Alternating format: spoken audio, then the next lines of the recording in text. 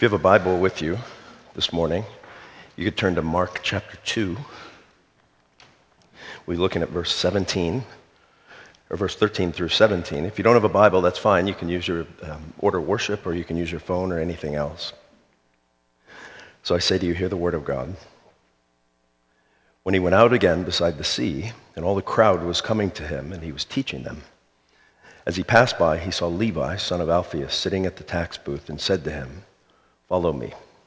And he rose and followed him.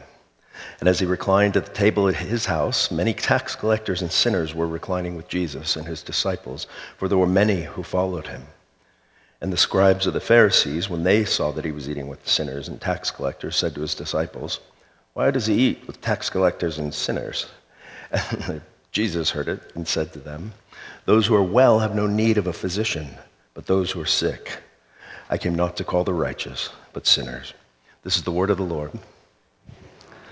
Let us pray. Father, I pray this morning that you would come and open the eyes of the blind and the ears of the deaf. I pray that while we might be convicted of our sin, I pray that we would also be convicted of grace. I pray that you would be in my head and in my thinking, in my heart and in my understanding and in my mouth and in my speaking.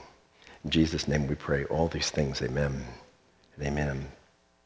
So we're in the middle of a series on the Gospel of Mark, but really specifically the healing miracles of Jesus in the Gospel of Mark. And this week we're taking a little bit of a deviation. And we're taking a little bit of a deviation from just a healing miracle because on one hand, I'll be honest with you, the passage that I'm preaching today is a lot more exciting than the man with the withered hand. Be honest, that's just straight up preacher-like life. On the other hand, it really sort of is central because we look at these healing miracles, and the healing miracles, we're looking at them not as sort of techniques to be healed, but in fact what they say to us about Jesus. And the illusion Jesus makes today is that he actually is a doctor of some sort. And so it just made sense to me. So we're going to look at this, in some sense, a very famous passage, but on the other hand, it's one I don't know that we look at enough. So I'm going to open this morning. I'm going to ask you a question, as I often do. So the question is this: is the church full of hypocrites? Or have you ever heard that? Right? No, so here's the thing. There are a lot of hypocrites here. Right? You all know who I'm looking at. Everyone. I mean, think about, maybe a different way I should have done it is ask yourself this: what's your greatest hypocrisy? Are you self-aware enough to know what your greatest hypocrisy is? So I'm going to confess to you this morning. Many of you have heard, maybe every now and then, me complain about bad drivers in the state of Washington. You ever heard that? I'll be honest with you. I'm not that great a driver. I'm a hypocrite. You see, the thing is, the reason I don't like everyone, I want to be a bad driver alone on the road. That's the thing. But see, now, I confessed it, so I'm not a hypocrite anymore. But the point is, all of us are hypocrites. Now, here's even better news, is that if you hear the church is full of hypocrites, the good news is this, is the church isn't full of hypocrites. There's always room for more, okay? And so that really, at some level, is what we're going to be looking at today. Whether or not there's room in the church for anybody, whether or not there's room in the context of the gospel for any person on the face of the earth, any person alive, no matter who they are, no matter what they've done. We're going to look at three things this morning about Jesus. We're going to see him do three things. And basically, we're going to see that Jesus initiates. We see that Jesus celebrates in this passage, and then finally, Jesus elaborates. Okay? He also infuriates, but I didn't want to do 4 points. Okay? So Jesus initiates, he celebrates, and he elaborates. And for extra credit, he will also infuriate, I bet. So how does Jesus initiate? Let's look at the first few verses here. In verse 13, it says that he went out again beside the sea, that is Jesus, and all the crowd was coming to him, and he was teaching them. And as he passed by, he saw Levi, the son of Alphaeus, sitting at the tax booth, and he said to him, "Follow me." And he rose and followed him. So if you look closely at this passage, you'll notice a few things. On one hand, Jesus is doing his thing, right? He's going by the sea, and he's teaching, and it says everybody, all came after him. Everybody was behind him, clearly except one guy, right? Matthew. Matthew is still sitting, or Levi in this passage. Levi is sitting at his tax booth. So one of the things we see here is that Jesus not only initiates with sinners, but Jesus actually initiates with the worst of sinners. That in this passage, we see that Levi, arguably, is the worst sinner in all of Capernaum, at least in the eyes of every other person in Capernaum. You see, Levi was a tax collector, and if you were a tax collector in Jesus' day, what that meant was basically this: everyone hated you. It's not much different now. Except back then it was a little different in the case that tax collectors in this system, or the Roman system, basically meant that Levi was Jewish, but he was considered to be a traitor by religious Jews because he had taken a job with the Romans to take their money. He was working with Gentiles to sort of shaft them. And so religious people wouldn't have liked him. In fact, religious people wouldn't have let Levi go to the synagogue. So if he wanted to go to church, they would have said, no, you're not welcome here because of your behavior, because of what you've done, really because of your politics. You can't come. On the other hand, irreligious people would have hated him as well, too. So remember who's walking along with Jesus. Peter, James, and John and Andrew are walking with Jesus, and they're fishermen. They're business people. How many business people love the tax collector? None that I know of. And can you imagine, they're walking by and everything's going great and the crowd is going crazy, and Jesus sees poor old Matthew sitting by himself, all by his lonesome, and he goes over and calls him. Can you imagine what the Peter and Andrew and James and John were thinking? You don't want that guy. You don't want that guy. He'll take your money and then he'll stab you in the back and run with it. He's not the guy. They had to be wondering in their heart, what in the world is Jesus doing? Jesus initiates with Levi, the worst of sinners. And the question is, what's Levi going to do? He certainly must have heard about Jesus. Now, by the way, tax collectors were so odious. There's a reason he was probably sitting at his tax booth, even though all the action was happening around Jesus. Remember when we looked at Zacchaeus a while back, tax collectors didn't like to walk around in crowds because it was a good way to get a knife in your back. And so Matthew would have lived a lonely, isolated life, and Jesus pursues him, the tax collector. And he goes to Levi, and did you notice what he did not say to Levi? He didn't go to Levi and say, hey, Levi, I see you're a tax collector. Odious in everyone's eyes, horrible politics, everything. I mean, think about Levi. I mean, speaking of politics, Levi, if you want to know how unpopular he would have been, imagine Hillary Clinton showing up at a Donald Trump rally. Or imagine Donald Trump showing up at a CNN Christmas party. It just wouldn't happen. But Jesus doesn't go to Levi and say, Levi, here's the thing. All these people, they hate your guts, so I'm going to help you out. I'm going to give you some pointers. If you would just do A, B, and C, if you'd quit being a tax collector and you'd start going to the temple and you'd start being good and you'd start taking care of the poor and you start doing all these things, then you can join the crowd and follow me and it'll all be copacetic. He doesn't say that to him, does he? Jesus says to the very worst of sinners, follow me. It's completely and utterly unqualified. He doesn't say to the worst of sinners, get your act together and then come after me. Make sure you get your life right. Make sure you start living clean and come after me. Jesus says to the worst of sinners, follow me. And now the ball is completely in Levi's court. What's he going to do? Follow or not follow? And what do we see? What he does, it says that he rose and followed him. That was his option. And the same is true today. The same is true with you and for me, whether you're a Christian or not. You see, often, as a church planter and thing, years ago, I would get the question, can I be this or that and be a Christian? Right? Can I be left-handed and be a Christian? No one's ever said that. But I've heard things like, can I be gay and be a Christian? Can I be this? Can I be divorced and be a Christian? Can I be, name it.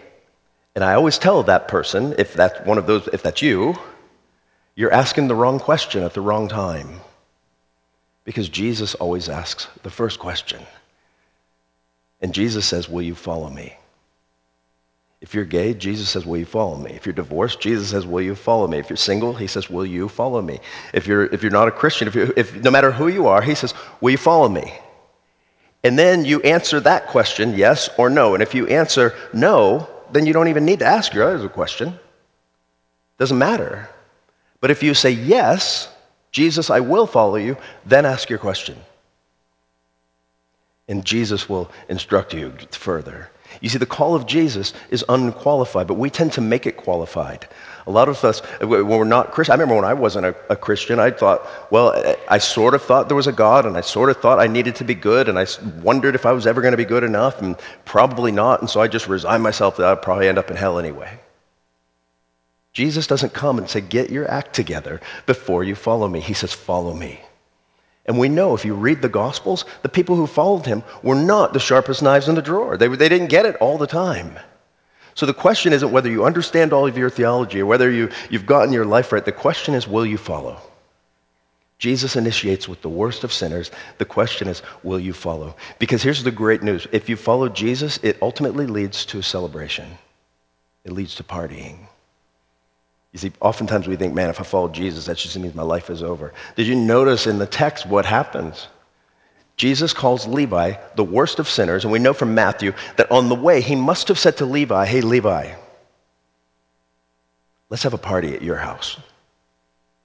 And Levi was sort of like, now Levi, by the way, as tax collector, would have been pretty wealthy. And the prospect of having a guy who could turn water into wine, throw in the party, that's pretty good. But imagine Levi, he's a new Christian, he's just decided to follow Jesus, and Jesus says, hey, let's have a party at your house tonight.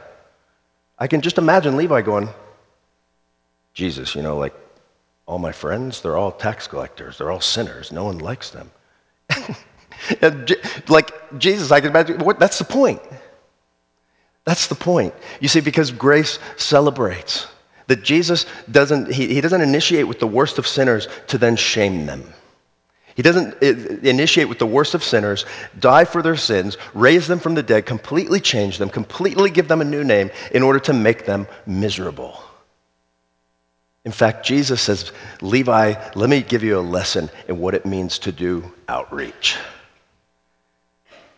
You see, we tend to think in church like, well, we're going to do some outreach programs, and that means for those poor saps outside, we're going to throw a party or something and hope they come. And what Jesus says is, Matthew, Levi, let's have a party at your house and invite all your friends. You see, Jesus isn't afraid to hang out with sinners. Jesus isn't afraid to hang out with tax collectors and prostitutes. Why? Because Jesus, for one, knows that their sin isn't going to rub off on him. Right? We're sort of worried. We don't hang out with people like that because we're afraid either we're going to catch it, I guess, or worse, someone might see us and think we're like them. Jesus doesn't care. And you know the good news of the gospel? You shouldn't care either. You see, if the gospel's true, what that means is Jesus has gone to the cross and he's taken your sin and my sin. And he's not only taken our sin and by that given us forgiveness, but he has also, in the same process, gives us his righteousness, so that now, in the sight of God, you and I, for those who trust him, are as utterly righteous as you will ever be. Tax collectors, sinners, invite them, Matthew. Invite them, Levi. You see, Jesus calls people like that. We are actually called to people like that. What do I tell our church all the time? We ought to be inviting people. Not just inviting people to church, but invite people to anything. People wonder why no one becomes Christians. Well, people can't become Christians if Christians don't spend time with them. And if Christians don't spend time with them because they think they're somehow going to be seen as bad around bad people, well, then you don't really get it. There's more chance of someone who's not a Christian becoming a Christian by hanging out with you than not. You see, what we're called to do, if we understand the love of God, is to show the love of God. And the grace of God is unreasonable. You know, I was looking through my notes this morning, and I'm always reminded, I've told the story before, of Harold Powell. When I was a kid, I grew up in South Florida. My family was very poor. My mom was a single mother with 5 kids. And there was a pastor from a very large charismatic church that would often visit our house. He would bring food, he'd bring groceries and things. I'm assuming one of my neighbors told him about us. And I can remember him trying to tell my mom about Jesus and her saying she wasn't interested. And he would always bring groceries and he'd always do his little pastoral calls. I remember I broke my back when I was 13. He was the first person in the hospital. We never went to his church, by the way. And if anyone in our family had gotten converted, right, we became Christians, we wouldn't have been like big tithers, I can tell you that. And when I was 15 years old, he was on his deathbed. And my family was called to his deathbed. And he couldn't speak. All I remember is us being brought around his deathbed, and he touched each of us, and we left. And as we were leaving, his wife told my mom, and I'll never forget because I was so young, I don't remember. It's in my memory, she almost said it like with a sneer. She said, his love for your family was unreasonable. And then he died. And then about a year or two later, I became a Christian. And suddenly we all started dropping like dominoes. You see, here's a man who had a big church. He wasn't afraid to hang out with sinners. And God used him. God will use you. Every one of us has insecurity. We think, wow, God can never use me.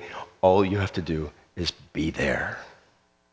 So Jesus initiates here, and he celebrates here, but then, of course, for the self-righteous among us, he has to elaborate. They don't get it. Notice what he says. In verse 16, it says, the scribes of the Pharisees, when they saw that he was eating with sinners and tax collectors, said to his disciples, why does he eat with tax collectors and sinners? And when Jesus heard it, he said to them, those who are well have no need of a physician, but those who are sick. I came not to call the righteous, but sinners. So as we've been looking at Mark, this is one of, as of the last passage, there's sort of 5 conflicts in a row that Jesus engages with the Pharisees about. And all of them have to do with the fact that he's willing to engage with sinners. And they're asking the question, why does he eat with tax collectors and sinners? Now, like most self-righteous Pharisees, they don't actually go to the person they have a problem with. They go to someone else. And they say, why does he eat with them? You see, because in the ancient Near East, eating with anybody was a sign of fellowship. It meant you accepted them. It meant they might as well be part of your family, or better. The hospitality was so big. And they said, why does he do that? Right? So almost implicit in the question is, why doesn't he do it with us? Why don't we get invited to the party? We follow the law, we wear the right clothing, we do the right things, we avoid the right people, all of these things. Why does he eat with them and not us? And Jesus hears them and answers them for the disciples. He says, those who are well have no need of a physician, but those who are sick. That's actually a pretty common proverb in the ancient Near East, and it makes sense. If you don't need a doctor, then no big deal. He says that those who need a physician are not the well, but the sick. But then Jesus adds on. He said, I didn't come to call the righteous, but sinners. So the question is whether or not you see yourself as a sinner. You see, the only criteria, the only thing you can bring to the table if you want a relationship with Jesus is not your goodness, but your badness. Are you willing to give it to him? Are you willing to let him take it? Are you willing to let him forgive it? And are you willing to let him transform you and change you? The Pharisees weren't like that. The Pharisees didn't want that from Jesus. They saw themselves as being righteous. And Jesus says, if that's how you see yourself, you don't need me. And that's infuriating to some people, because if they work for approval, they think they have it, and Jesus says you don't. How you get your approval is to come through me, and only through me. But here's the thing, anyone can have it.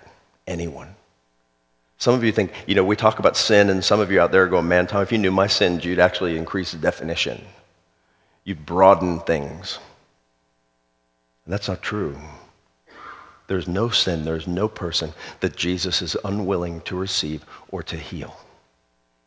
I'll close with this story. Years ago, I was preaching through the Sermon on the Mount. I just happen to remember that at a church plant, and I got an email that week from a guy.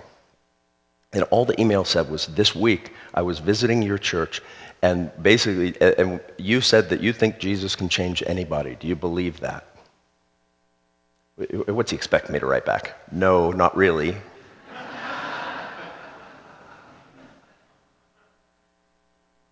I said, well, let's have lunch, and you tell me.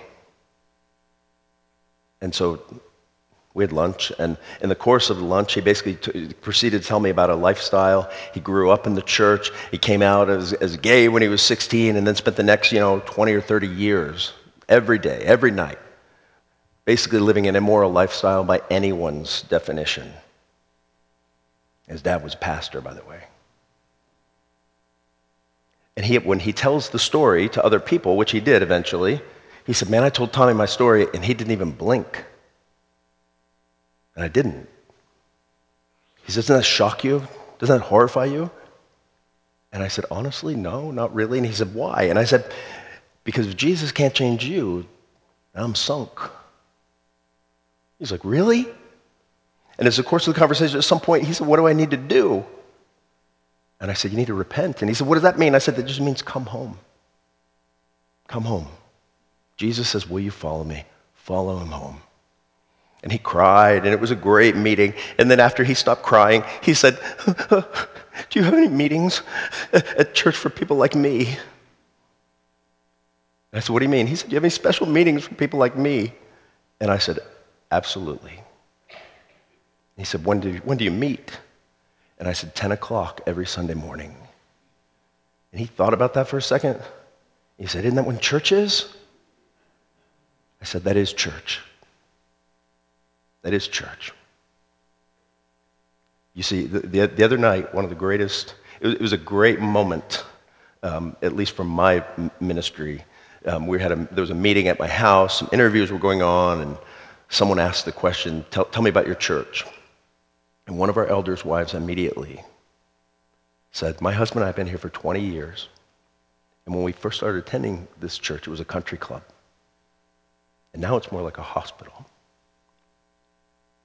It's true. It was very affirming to me. You see, the good news of the gospel is that Jesus came not to call the righteous, but to call sinners. He came not to call those who are well, but those who are sick. And so if you are sick and wounded and sore, this is the place for you. Let me pray for us. Father, I pray this morning that you would come and you would just minister grace to everyone here. People who are not Christians, I pray that you would draw them in, that they would follow you. People who are Christians, I pray that you would draw them in and that they also would follow even that much closer. In Christ's name we pray these things. Amen.